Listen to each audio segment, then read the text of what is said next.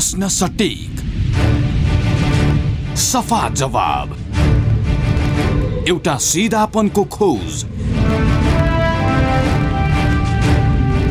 सीधा कुरा।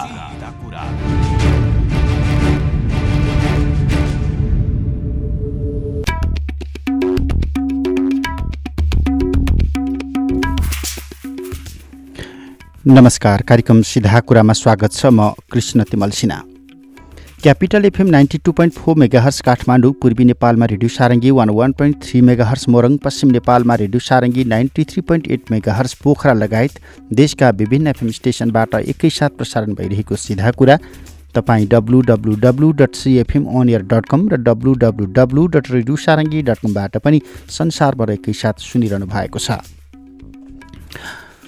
श्रोता,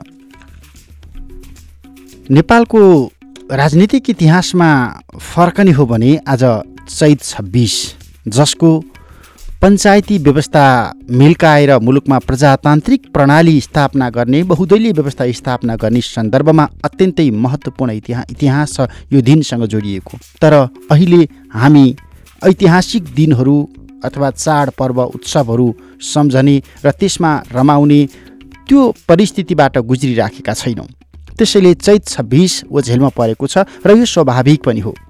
प्रजातन्त्र पुनर्स्थापनाका लागि भएको जनआन्दोलनले सफलता पाएको आजकै दिनले 2017 साल पुस 1 गते अपहरण भएको नेपाली जनताको नागरिक हक पुनर्स्थापनाका निम्ति एउटा महत्त्वपूर्ण सफलता हासिल गरेको थियो।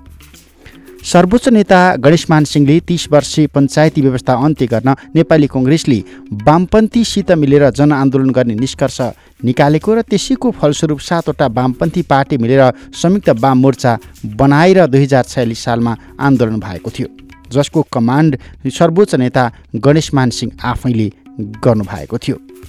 गणेशमान सिंहको मार्गचित्र र नेतृत्व अनुसार नै 2046 साल फागुन 7 गतेदेखि नै नेतृत्व गरिराखेको जनआन्दोलन अन्ततः 2046 साल चैत 26मा आएर सफलता प्राप्त गर्न सफल भयो र संवैधानिक राजतन्त्र र बहुदलीय प्रजातन्त्रलाई जनआन्दोलनको गन्तव्य मानेर आरम्भ गरिएको आन्दोलन चैतको तेस्रो सातामा उत्कर्षमा पुगेको थियो। चैत 23 र 24 गते राजधानी काठमाडौँ लगायत देशका विभिन्न प्रमुख सहरमा निषेधाज्ञा जारी गर्नु परेको थियो। तत्कालीन प्रधानमन्त्री मरिचमान सिंह, जसको निधन भइसकेको छ, र सिंहको राजीनामा आइसके पछाडि पञ्चायती व्यवस्था गल्यो अनि सँगसँगै आन्दोलनकारी र राजाका बीचमा संवादको बाटो खुल्यो।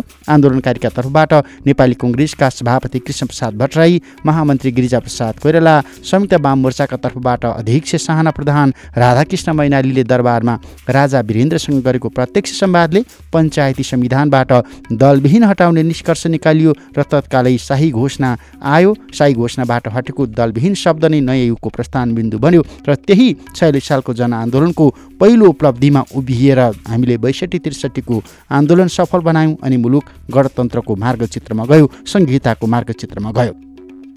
भलै हामीले अहिले भोगिराखेको व्यवस्था कतिको जनपक्षीय छ अथवा छैन, भोलिका दिनमा हामी आगामी दिनमा यस्तै कुनै सन्दर्भमा बहस गर्नेछौँ। आज चाहिँ कोभिड-19कै प्रसङ्ग र 46 सालको यो जनआन्दोलनको पृष्ठभूमि, चैत 26को पृष्ठभूमि सँगसँगै अब हामी लाग्छौँ बाजुरा र बझाङतर्फ। आज हामी बाजुरामा कोभिड-19 कोरोना भाइरस रोकथामका लागि कस्ता काम भएका छन्, हिजोका दिनमा सीमापारीको श्रम बजार त्यहाँका नागरिकका लागि वरदान बन्यो, बाध्यता बन्यो, तर अहिले सीमापारीको त्यो श्रम बजार अनि श्रम बजारमा रहेका ती श्रमिकहरू त्रास र अभिशाप साबित भइराखेका छन् यो समाजका निम्ति भनेर हामी कटाक्ष गरिराखेका छौँ। यो सन्दर्भमा बाजुराको परिस्थिति के छ, तयारी के छ, सतर्कता के छ अनि नागरिक कतिको ढुक्क छन्? पत्रकार प्रेम विक प्रत्यक्ष सम्पर्कमा हुनुहुन्छ। प्रेमजी, मैले तपाईँसँगबाट समग्रमा बाजुरामा अब यो कोरोना भाइरसको सन्तासका बिचमा पश्चिमका पहाडहरूमा एकदमै ठुलो सन्तास छ, महामारी फैलिन्छ, भारतबाट श्रम बजारबाट आएकाहरू निर्वाध गाउँमा घुमिराखेका छन्, घर गइराखेका छन् भन्ने आइरहँदाखेरि त्यहाँको तपाईँको जिल्लाको, तपाईँको कर्मथलोको त्यहाँको के छ परिस्थिति, के छ? कृष्णजी, अब समग्रमा बाजुरा जिल्ला त्यसै पनि गरी खानकै लागि मात्रै भए पनि इन्डिया धाउने बढी नै पर्छ। सुदूरपश्चिम, समग्रमा सुदूरपश्चिम नै त्यसो हो। त्यसैमा पनि हाम्रो बाजुरा जिल्ला झन् नितान्त अब केही महिना मात्रै यहाँ घरमा बसेर बाँकीका दिनहरू इन्डियामा बिताउँछन्। यतिखेर मात्रै यो जब बाजुरा जिल्लामा 1000 जना जति मात्रै इन्डियाबाट प्रवेश भए लकडाउन पछि। त्यसमा अब समग्र जिल्लामा तिनीहरू आइसकेपछि बाजुरा जिल्लामा प्रवेश हुने द्वारहरू बझाङ जिल्लाको नाकाबाट खप्तड छेडबाट आउने नाका र अछाम जिल्लाको इक्रीबाट आउने नाका हुँदै 2वटा जिल्लाबाट बाजुरा जिल्लाभित्र भित्रिन्छन्। उहाँहरूको समग्रमा इक्रीमा राखेर हेल्प डेस्कबाट पनि उहाँहरूको सामान्य ज्वरो नाप्ने मात्रै काम गर्यो। त्यसपछि जिल्लामा प्रवेश भइसकेपछि उनीहरू के कसरी कति मान्छेहरू कता कता गए खासै जिल्लाले त्यति उनीहरूलाई नियन्त्रणमा त्यति लिन सकेन। जस 46 जना जति जिल्लाको सदरमुकाम मार्तडीमा भएको हाई स्कुलमा उहाँहरूले क्वारेन्टाइनमा राखियो। केही मान्छेहरू कति बेला उत्रेर भनौँ न बसबाट उत्रेर कुन गाउँपालिका छिरे त्यसको खास लेखाजोखा लिन सकेन। त्यतिखेर विपद व्यवस्थापन समिति जिल्लाको समन्वय भूमिका खेल्ने सिडिओ कार्यालय पनि अलिकति चुक्यो त्यहाँनिर। उहाँहरू अब अहिले बिस्तारै बिस्तारै सबै गाउँपालिकाहरू जस्तै 4वटा हाम्रो नगरपालिका छ, 4वटा नगरपालिकाले क्वारेन्टाइनको व्यवस्था गरेको छ। सामुदायिक विद्यालयहरूलाई प्रयोगमा ल्याएर एकाएक सबैले त्यसो तयार गरे। अहिले यही बढीमालिका नगरपालिकाले विपद व्यवस्थापनका लागि मात्रै भनेर 27 लाख बराबरको कोष स्थापना गरेको छ। त्यसै गरी गौमूल गाउँपालिकाले 30 लाख बराबरको विपद व्यवस्थापनका लागि भनेर एउटा कोष स्थापना गरेको छ। त्रिवेणी नगरपालिकाले पनि 70 लाख बराबरको राहत कोष भनौँ न त्यो तयार गरेको छ। तर अब समग्रमा भन्नुपर्दा आवत जावतका लागि मात्रै भनेर बन्द गर्ने हिसाबले इक्रीमा भएको झोलुङ्गे पुल पनि भत्काइएको छ। अलिकति त्यहाँनिर माथितिर कर्णाली जिल्ला पारीपट्टि हाम्रा 3वटा नगर छन् पूर्व गाविसहरू चाहिँ अहिले एउटा नगरपालिका छ। नगरपालिका बाजुरा जिल्लाको के अरे हाम्रो बोडी नन्दा नगरपालिका, हिमाली गाउँपालिका र जगन्नाथ गाउँपालिकासँग ओहोर दोहोर नहोस् भन्नका लागि त्यहाँ 7वटा पुल छन्। जब कर्णालीमा राखिएका कर्णालीभरि पारी कर्णालीबाट वारी आउने, वारीबाट पारी जाने ती पुलहरू सबै बन्द गरिएका छन्। एक नगरपालिकादेखि एक गाउँपालिकादेखि वारी पारी आवजात नहोस् भन्नका लागि। अनि यहाँ पनि एक वडादेखि अर्को वडासम्म पनि जानका लागि बन्द गरिएको छ। अब व्यवस्थापनका लागि अब लकडाउन पुरै गरेर बजार जम्मै बन्द छ। आपत्तै परेको बेला मात्रै बाहिर निस्कनेसँग त्यस्तो वातावरण छ। अब छिटफुट एक आध वडा अध्यक्षहरूले आफ्नो वडावासीहरूलाई राहत वितरण गरिरहेका छन् तिनीहरूले। तर कतिपय कुराहरू मान्छेको अब एक चेतना पनि अलिकति त्यसो नै छ। मान्छेहरू स्वयस्फूर्त रूपमा चेक गराउन आफै कोही नजाने, अब पुलिसले घर घरबाट उठाएर लिने पनि कुरा आएन त्यहाँ। त्यो भयो। यसै पनि हेर्दाखेरि जोखिम हाम्रोमा सायद चेक नगरेर हुनसक्छ। चेक गर्यो भने भनौँ त्यस्ता सङ्क्रमितहरू गाउँमा छिरिसके भन्ने कि अनुमान पनि। जस्तै 1000 जना इन्डियाबाट मात्रै बाहिर आएका, इन्डियाबाट आएका सबैमा त्यही होला भन्ने त त्यो भन्न पनि सकिन्न। तर पनि जस्तो चेकको दायरामा चाहिँ मान्छे आएको छैनन्। त्यो परीक्षण नगर्दाखेरि अब अहिले नयाँ मुभमेन्ट चाहिँ के छ? जस्तो अहिले पछिल्लो समय पनि हामीले यो दार्चुला अथवा कञ्चनपुर आसपासका त्यहाँका सर्वसाधारणसँग नागरिक अगुवासँग कुरा गर्दाखेरि सीमा क्षेत्रबाट चोर बाटोबाट भारतीय प्रहरीकै सहयोगमा उनीहरू धमाधम नेपाल आइराखेकै छन्, नेपाल प्रवेश गराइराखिएकै छ भनिराखेको छ। अब उनीहरू नयाँ आएकाहरूलाई चाहिँ कुनै त्यस्तो निगरानी अथवा केही छ अथवा आएकै छैनन्? अझ त्यस्तो छैन। अस्ति मात्रै अब हाम्रो अब पत्रकारहरू, म आफै पनि पत्रकार महासङ्घको सचिव भएको कारणले हामीहरू पनि अलिकति त्यो व्यवस्थापन विपद व्यवस्थापनको मिटिङहरूमा हामीले बोलाइरहेको छौँ। त्यसमा पनि गयो। हाम्रो पाएको इन्फर्मेसन हामीले पनि उता बाँड्ने गर्छौँ। यो कोर्द भन्ने हाम्रो बढीमालिका नगरपालिका वार्ड नम्बर 6 मा हो। इन्डियाबाट आएका केही 5-7 जना व्यक्तिहरू थिए। तिनीहरूलाई त्यो कुनै पनि अब चेक जाँच गरेर तिनीहरू घरबाट भागी आइसोलेसन त्यो के अरे क्वारेन्टाइनमा राख्ने भन्ने अलिकति गलत सूचना कता कताबाट तिनीहरूलाई पुग्यो क्या। त्यो जेलमा राख्ने, कैदमा राख्ने भन्ने खालको बुझेर क्या ती घरमा पनि नप्रवेश गरेर त्यहाँ जस्तै भागेका छन्। तिनीहरू घरमा आए ती खोज्ने भए पुलिसले खोजिरहेछ भन्ने बित्तिकै तिनीहरूले हामी त त्यति नै अपराधी हौँ कि अथवा जेलमा राख्ने हौँ कि भन्ने खालको त्यो सूचना भयो कि के हो तिनीहरू भागेका छन्। पुलिसले अब माथि त्यस्तो हुन्छ नि गाउँदेखि माथि केही गोठछानाहरू अथवा अरूको घरहरूमा कहीँ गयो कि भने तिनीहरूले पुलिसहरूले खोजिरहेका छ। त्यस्तै यत्रो तत्र छन् मान्छे जे होस् संयमित त भएकै छन्। यसो देखिन्छ अब बजार हो, बजारमा केही चहल पहल अलिकति छिटफुट मान्छेहरू आइराखेका छन्। पुलिसको अब बाक्लो उपस्थिति पनि छ। हरेक पसल हरेक गल्ली गल्लीमा पुलिसहरू लगभग देखिनुहुन्छ। मान्छे स्वास्थ्य संस्थामा चाहिँ के छ? स्वास्थ्य संस्थामा चाहिँ के छ? सामग्रीका कुरा, स्वास्थ्य कर्मीको कुरा, जनशक्तिको कुरा, व्यवस्थापन र पूर्वाधार। अब त्यो सङ्कट परिहाल्यो भनेदेखि ल मानौँ आएका छैनन्, उनीहरूलाई कसैलाई पनि नहोस्। 1000 जना आएका छन्, 46 जना भन्दा बाहेक सबै सम्पर्क बाहिर छन्, कसैलाई पनि नहोस्। तर कथम कदाचित एकजनाबाट एउटा समुदायमा फैलियो भने उनीहरूलाई उपचारका लागि चाहिँ के छ हामीसँग त्यहाँ जिल्लामा?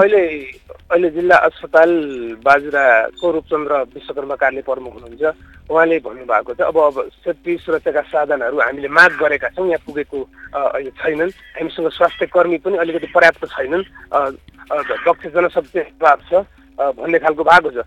आइसोलेसनमै 2 जना यहाँ राखिएको छ। हस्पिटलमा बनाएको 2 आइसोलेसन कक्षमा 2 जना मान्छे राखेका छन्। त्यो गौमूलको तिनीहरूको परिणाम अब राम्रो आइसकेका छैन अहिले भनौँ र परीक्षणका लागि पठाइएको छ धनगढी। अनि जिल्ला समन्वय समितिले 10वटा आइसोलेसन कक्ष बनाउने तयारी गरेर जिल्ला समन्वय समितिको सभा हलमा बनाएको छ। जे होस् अहिले आफ्नो तयारी जिल्लामा लगभग गरेको छ। सामग्री पर्याप्त छैन भनेर डाक्टरहरूले हिजो मात्रै हामीले भन्नुभएको थियो। त्यो जनशक्ति त हामीसँग लगभग केही छ। जस्तै स्वयंसेवकहरू, स्वास्थ्य स्वयंसेवकहरूको चाहिँ उहाँले अभाव देखाउनु भएको छ। प्रत्येक ठाउँमा गएर जस्तै हेल्थ डेस्क त्यहाँ राखेका छन्, त्यहाँ मान्छेहरू उपस्थित भएर हाम्रो आफ्नो जनशक्तिले काम गर्ने स्थिति अलिक कम छ। सुरक्षितका साधनहरू पनि नभएकाले अलिकति कठिनाइ त छ नै भन्नुभएको छ।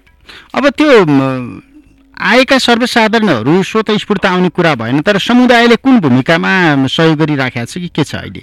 अब समुदायको पनि यस्तो छ, समुदायले पनि कसरी भूमिका खेले अलिकति यसमा अलिकति सामाजिक जुन दूरी कायम राख्नुपर्छ भन्ने खालको कुरा त छ।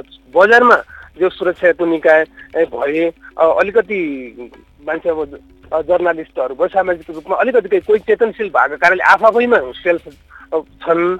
गाउँमा कसरी यस्तो कोरोना केही हुँदैन भन्ने खालको झन् गाउँमा ग्यादरिङ बढी छ। र अब यसले अर्कालाई अब यो हिजो मात्रै इन्डियाबाट आएको अथवा हिजो मात्रै फलानु ठाउँबाट आएको भनेर कसैले भनिदिने हिम्मत राख्ने अलिकति स्थिति छैन। आफैमा डराउने कुरा अलिक खालको रह्यो। त्यसले सम्बन्ध निकाल्न ती मान्छेलाई त्यहाँ गएर चेकजान गर्नुपर्छ भनिदिएका छन्। न अब ती मान्छेले फलानु यस्तो भनेपछि खालि अनि मनमुटाप पनि बढ्ला कि भन्ने खालको त्यसो छ। अब यहीँ अस्ति मात्रै यहीँ दिल्ली हाम्रो सदरमुकामबाट ठ्याक्क 2 घन्टाको पैदल दूरी हो। त्यहाँ मात्रै मान्छे 3 जना ती मान्छे आएका थिए। ती मान्छे खालि त्यो घुमिरहेका छन्। अब हामीले डाइरेक्ट पत्रकारहरूले डाइरेक्टै पुलिसलाई खबर गऱ्यो भने पनि फेरि त्यसले अलिकति कसो अप्ठ्यारो पार्ने। तर पछि हामीले भन्न त भने यस्तो मान्छे बाहिरबाट यहाँ आएको छ है भनेर उनीहरूले खोजे। अब ती मान्छेले चाहिँ पुलिसलाई यसो भनिदिएछ हाम्रो मान्छे यसो हुन् कि भनेर उल्टो पत्रकारलाई त्यो तरिकाले बुझ्ने खालको इन्भाइरोमेन्ट क्रिएट भएको छ।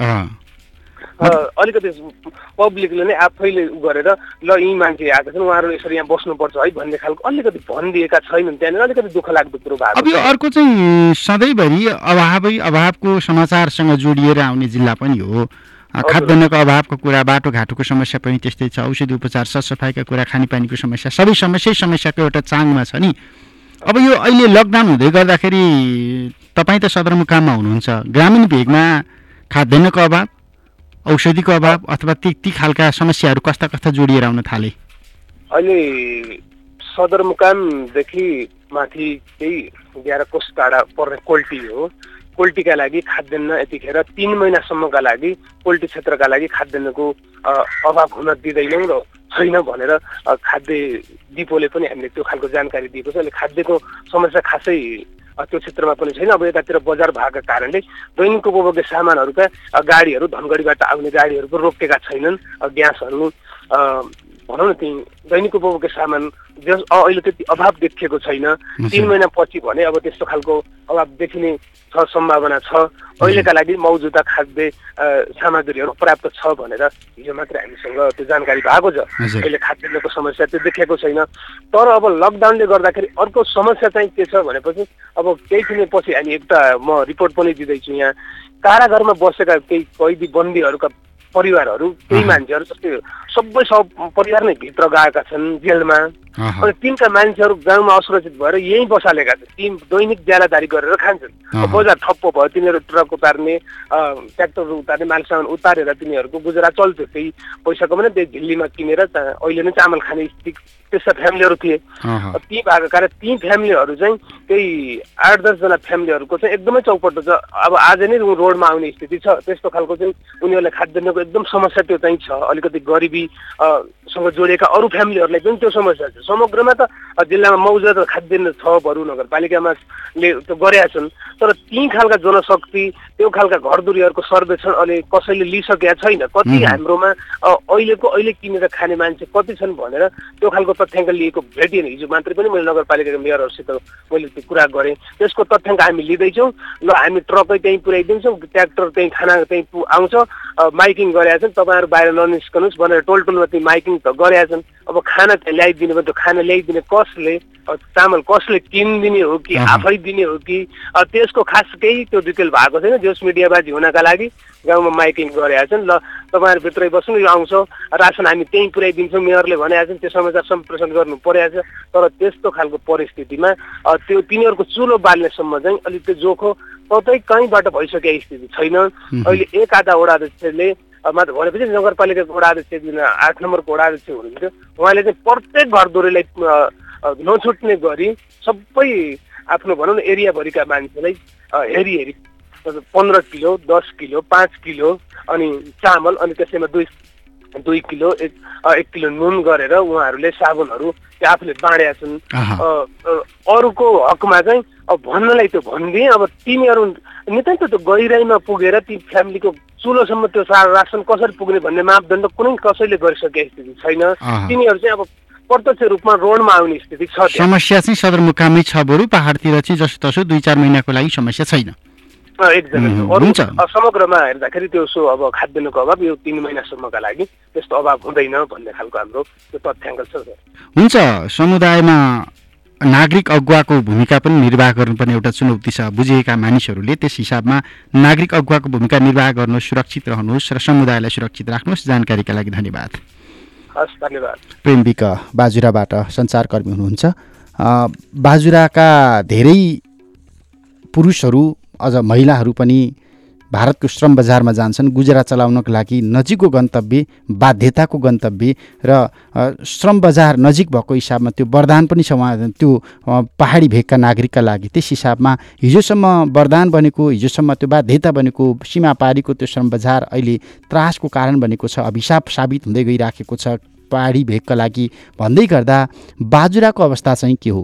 बाजुरामा पछिल्लो समयमा यो लकडाउनको घोषणा भइसके पछाडि कोभिड-19 को सन्तास विश्वव्यापी रूपमा फैलिसके पछाडि भारतमा पनि देखिए पछाडि चान्चु नेकाएर 1000 नागरिक विभिन्न श्रम बजारबाट भारतको श्रम बजारबाट जिल्ला छिरेका छन्। बाजुरामा तथ्याङ्क हो यो अनुमानित। आसामबाट बझाङको सिमाना क्षेत्रबाट छिरेका छन्। तर तीमध्ये जम्मा 46 जना मात्रै अहिले प्रशासनको स्थानीय सरकारको सम्पर्कमा छन्। बाँकी गाउँ गाउँमा घुमिराखेका छन्। उत्सव आए जस्तो भएको छ, रमाइलो गरिराखेका छन्, भेला गरिराखेका छन्, भेटघाटलाई तीव्रता दिइराखेका छन्। मानौ यो अहिलेको सन्नाटा रमाइलो गर्नका लागि हो, मनोरञ्जन गर्नका लागि हो, यो खालको बुझाइ छ गाउँ गाउँमा। हामीले यस्तै अनुभूति हिजो जाजरकोटबाट पनि सुनेका थियौँ। भोज भतेर गर्ने, भेटघाट गर्ने, घुमफिर गर्ने उत्सवको रूपमा ग्रामीण क्षेत्रमा लिइएको छ। यसो गर्दै गर्दा यदि कोही व्यक्ति भारतको श्रम बजारबाट गाउँमा आएको छ र उसले कोभिड-19 को सङ्क्रमण लिएर आएको छ भने उसले गाउँैभरि यो सङ्क्रमण महामारी फैलाउन सक्ने अवस्था छ।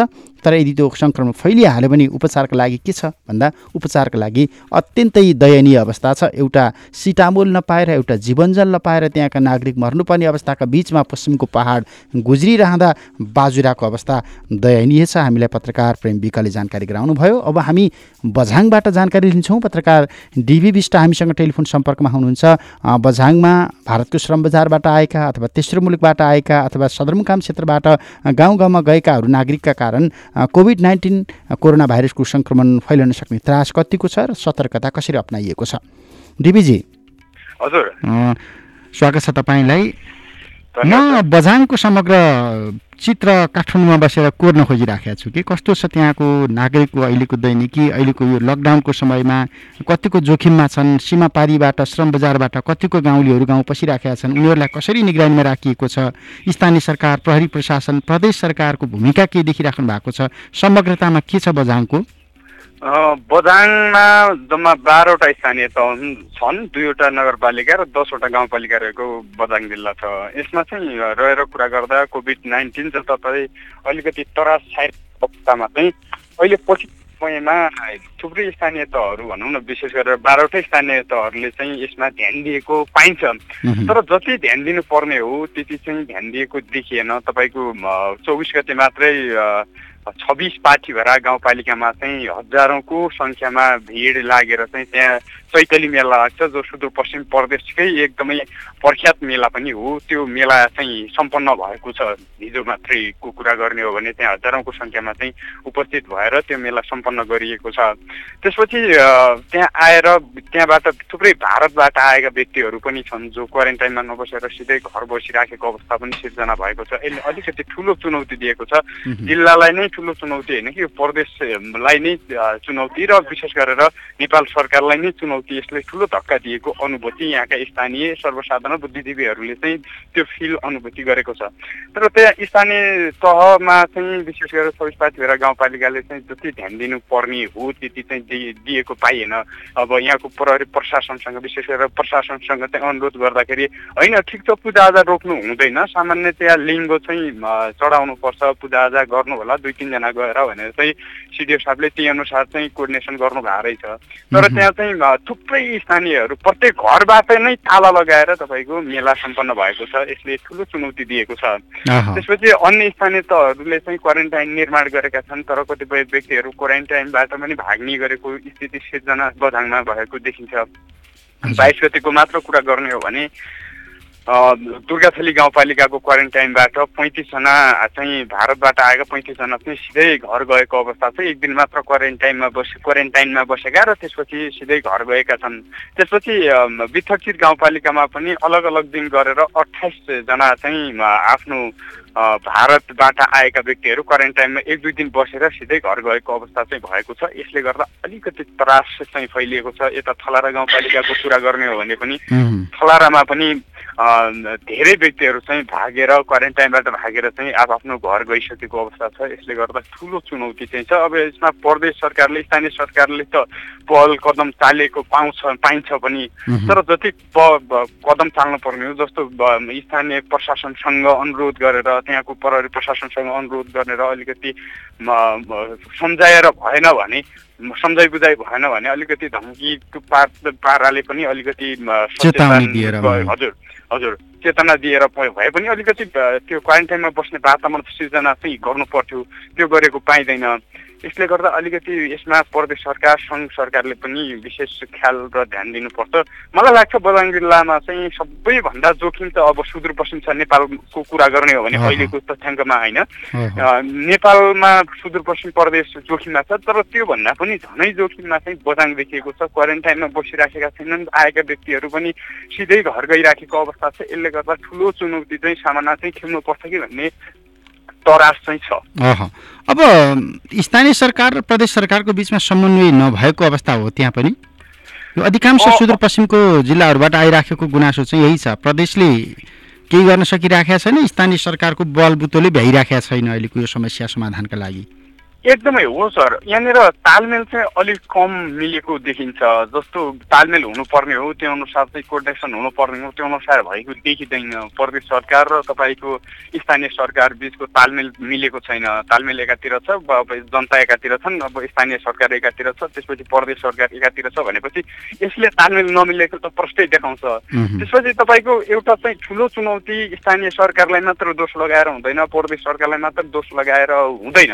यहाँ ठुलो एकदमै भयानक चुनौती चाहिँ स्थानीय सरकारहरूलाई, यहाँको प्रदेश सरकारहरूलाई चुनौती चाहिँ के छ भने अब एउटै नाका छैन, भारतबाट आउने एउटै नाका छैन, थुप्रै नाकाहरू छन् होइन। त्यहाँबाट खुल्ला नाकाहरू छन्, त्यहाँबाट चाहिँ आवत जावत गर्ने चोर बाटोहरू भन्छ होइन, चोर नाकाहरूबाट चाहिँ आवत जावत गर्ने परिपाटीले गर्दाखेरि पनि थुप्रै मान्छेहरू चाहिँ नाका बन्द, जो मूल नाकाहरू छन् ती बन्दहरू, जस्तो कि नगरको नाका बन्द छ, त्यसपछि गौरीखण्डाको नाका बन्द भए पनि अरू त्यस्ता सयौँ नाका छन्। तपाईँको झिलमिला भन्ने छ त्यही महेन्द्रनगरमा होइन, त्यो ठाउँमा थुप्रै बाटाहरू छन्। त्यहाँको स्थानीयहरूले चाहिँ वारिपारी गइराखेका छन्। हिजो मात्र त्यहाँ एक दुईजनासँग मेरो आफन्तहरू पनि बस्ने भएकोले यसो बुझेको थिएँ मैले त्यहाँ झिलमिला महेन्द्रनगरको अवस्था होइन। त्यहाँ गोरु बाख्रा चराउन, पशु चौपाया ओहोर दोहोर गर्ने पनि भारतको सिमानामा जाने, भारतका त्यहाँ पशु चौपायाहरू नेपालमा आउने, त्यो किसिमको खुल्ला सिमानाका कारणले ठुलो चुनौती चाहिँ सामाना नेपालले विशेष गरेर सुदूरपश्चिम प्रदेशले खेपिराख्नु परेको अवस्था चाहिँ हो। अब यहाँनिर तालमेल नमिल्नुको एउटा कारण हो खुल्ला सिमाना हो। त्यसमा पनि अब विशेष गरेर स्थानीय सरकारले, जस्तो कि सबै स्थानीय सरकारहरूले अलिकति आफ्नो ठाउँ आफ्नो गाउँ जाने बाटाहरू त सबैलाई थाहा छ। जस्तो कि थाहै नभए पनि ल खुल्ला सिमानाबाट कोही बाहिरबाट मान्छे आएको व्यक्ति प्रत्येक वडाको प्रत्येक गाउँको मान्छेहरूलाई त थाहा हुन्छ नि त, यो त बाहिरबाट आएको छ है मान्छे, यसलाई क्वारेन्टाइनमा बस्नुपर्छ, क्वारेन्टाइनमा बस्न लगाउनुपर्छ भन्ने अवधारणाले पनि अलिकति विशेष गरेर यो जनचेतनाको कमीको कारणले गर्दाखेरि पनि अलिकति चुनौती देखेको छ। अर्को कुरा चाहिँ यो रुगाखोकी लागिसकेपछि, ज्वरो आइसकेपछि मात्र चाहिँ मान्छे सचेत हुनुभन्दा पनि अगाडि सचेत भएको देखिँदैन। यसले गर्दा पनि ठुलो चुनौती चाहिँ सामना गर्नुपर्छ कि जस्तो चाहिँ बझाङ जिल्लालाई चाहिँ खेप्नुपर्छ कि जस्तो चुनौती चाहिँ देखिएको छ सर। खुल्ला सिमानाबाट अहिले पनि आउजाउ भइराखेको अवस्था हो जस्तो? एकदमै एकदमै अहिले पनि खुल्ला सिमानाबाट तपाईँको आवत जावत मजाले भइराखेको छ। हिजो अस्ति मात्रै तपाईँको विभिन्न तपाईँको भारतबाट आएका 3-4 जना मात्रै तपाईँको अब आज हामी लकडाउनको 15औं दिनमा पुगिसकेका छौँ। 15 दिनको 13-14 दिन तपाईँको 2-3 दिन अगाडि मात्रै 11औं दिनमा जुन लकडाउनको नेपाल सरकारले गरेको 11औं दिन थियो, त्यो दिनमा मात्रै तपाईँको 3-4 जना चाहिँ 26 गाउँपालिका भारतबाट आएका छन्। भनेपछि यसरी आउने क्रम जारी छ अहिले पनि। सुरुमा तपाईँको लकडाउन गरेको दिनको तेस्रो दिनसम्म चाहिँ तपाईँको 188 जना मात्र थिए बझाङमा होइन, भारतबाट आएका क्वारेन्टाइनमा बसेका। अहिले चाहिँ तपाईँको 374-75 जना पुगिसकेका छन्। भनेपछि त अहिले पनि आइराखेका छन् नियमित रूपमा, विभिन्न चोर बाटोहरू विभिन्न सिमानाबाट चाहिँ आउने क्रम जारी छ भन्ने यी तथ्याङ्कले पनि देखाउँछ। अब यो पहिला आएकाहरू चाहिँ गाउँमा कति थिए भन्ने तथ्याङ्क कोहीसँग पनि छैन? होइन, अहिले आएका तथ्याङ्क चाहिँ छ, जस्तो कि स्वास्थ्यले राख्ने गरेको छ होइन, कुन स्थानीय तहमा कतिजना आए। सिधा नाकाबाट प्रवेश गरेकाहरूको मात्रै त तथ्याङ्क होला? हो, त्यो चाहिँ एकदमै हो सर। सिधा जस्तो कि मूल नाकाहरूबाट आएका व्यक्तिहरू प्रदेश सरकारले चाहिँ उता समन्वय गरेर बझाङको लागि बझाङका यतिजना स्थानीयहरू चाहिँ तपाईँको स्थानीय तहमा आउँदैछन् है यी गाउँपालिका भनेर त्यो तथ्याङ्क चाहिँ छ। जस्तो कि चोरेर आउने तथ्याङ्क त भित्राइएको छैन नि त। तर अहिले पछिल्लो समयमा अलिकति स्थानीय तहले जागरुक देखाएका कारणले गर्दा कोही बाहिरबाट आयो भने, भारतबाट आएको व्यक्तिहरूले को आयो भन्ने सबैलाई गाउँमा थाहा हुन्छ। गाउँमा 1 कान 2 कान गर्दै मैदान हुने भएका हिसाबले पनि धेरै जस्तो स्थानीय बासिन्दाहरूले चाहिँ यो मान्छे चाहिँ यो गाउँमा चाहिँ आएको छ है भने जनप्रतिनिधि प्रशासनलाई सम्म जानकारी हुने र त्यो मान्छेलाई सिधै समातेर चाहिँ क्वारेन्टाइनमा राख्ने गरेको पनि पाइएको छ पछिल्लो केही दिन यता। तर त्योभन्दा अगाडि जति संयन्त्रता अप्नाउनु पर्ने हो, जति हामीले सजगता अप्नाउनु पर्ने हो त्यति अप्नाएको देखेन। तपाईँको 26 गाउँपालिकामा जो मेलाको कुरा गरेँ मैले होइन, त्यो चैतली मेला लाग्ने गरेको, त्यो मेलामा केही लागि भर्नको लागि तपाईँको त्यहाँ चाहिँ कस्तो छ सिस्टम भन्ने कुरा चाहिँ मान्छे कोही कसैको घरमा बित्यो भने जस्तो कि सपोज आज उदाहरणको लागि आज चाहिँ मेला लाग्दैछ, आज मेला हो भने आज कसैको घरमा बिहान, खासमा त्यो मेला बेलुका लाग्छ होइन सर, त्यहाँ चाहिँ बिहान चाहिँ विशेष गरेर बिहान कसैको घरमा मान्छे मर्यो भने त्यो मान्छे मरेको मान्छेलाई पनि घरभित्रै राखेर त्यो मेला सम्पन्न गरिसकेपछि भोलि मात्र अन्तिम दाह संस्कार गर्ने प्रचलन त्यो ठाउँको छ। लास पनि निकाल्न पाइँदैन, लास पनि निकाल्न पाउँदैन भनेपछि त्यसले पनि ठुलो चुनौती गर्छ। त्यही भएर पनि यहाँको प्रहरी प्रशासनले पनि त्यो मेलालाई रोक्न नसकेको अवस्था चाहिँ प्रष्ट देखाउँछ यसले पनि होइन। त्यही मेला भर्नको लागि अर्को कुरा चाहिँ त्यो मेला कसरी भयो किन भयो भन्ने कुरा थुप्रै अहिले तपाईँको एउटै हाम्रो नेपालमा मात्र होइन कि विश्वभरि त्यही मेलाको चर्चा छ। विश्व लकडाउनमा गएको बेलामा चाहिँ मेला हुनु, त्यो हजारौँको सङ्ख्यामा चाहिँ मेला हुनु भनेको त्यो सामान्य कुरा पनि होइन होइन।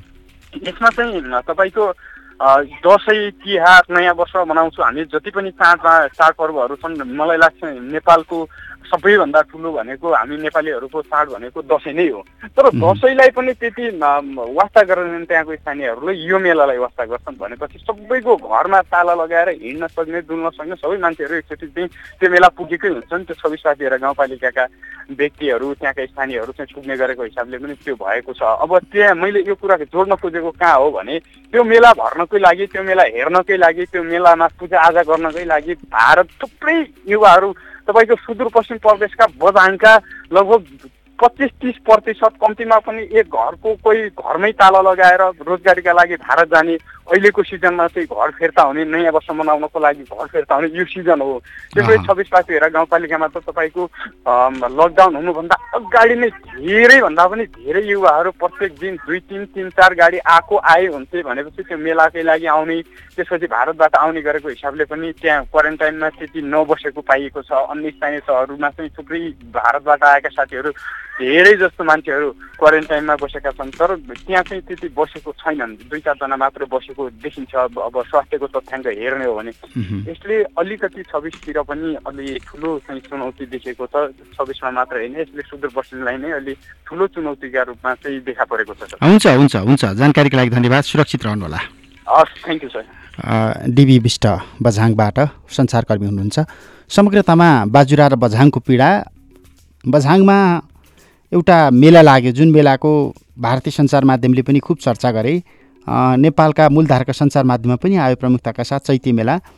हजारौँ त्यहाँनिर मेला भर्नका लागि स्थानीयहरू भेला भए, तर त्यो स्थानीयहरू यस्ता भेला भए र त्यो मेला भर्नकै लागि भारतको श्रम बजारबाट हजारौँ सुदूरपश्चिमका नागरिकहरू घर फर्किने गरेका छन्, पहाड फर्किने गरेका छन्। यस्तो समयमा उनीहरू फर्किए जति बेला भारतमा कोरोना भाइरसको सङ्क्रमण फैलिसकेको थियो र उनीहरू गाउँ आए र सिधै त्यो मेला भर्नका लागि प्रहरी प्रशासनसँग, परिवारसँग, आफन्तसँग सम्पर्क नगरिकन सिधै मेला स्थलमा पनि पुगे। यदि उनीहरूबाट त्यो खालको कोरोना भाइरसको सङ्क्रमण आइपुगेको हो भनेदेखि त्यो मेलामा भेला भएकाहरू मार्फत गाउँ गाउँमा यो कोरोना भाइरसको महामारी फैलिन सक्छ भन्ने एउटा सचेतना फैल्याउन नसक्दाको यो परिणाम।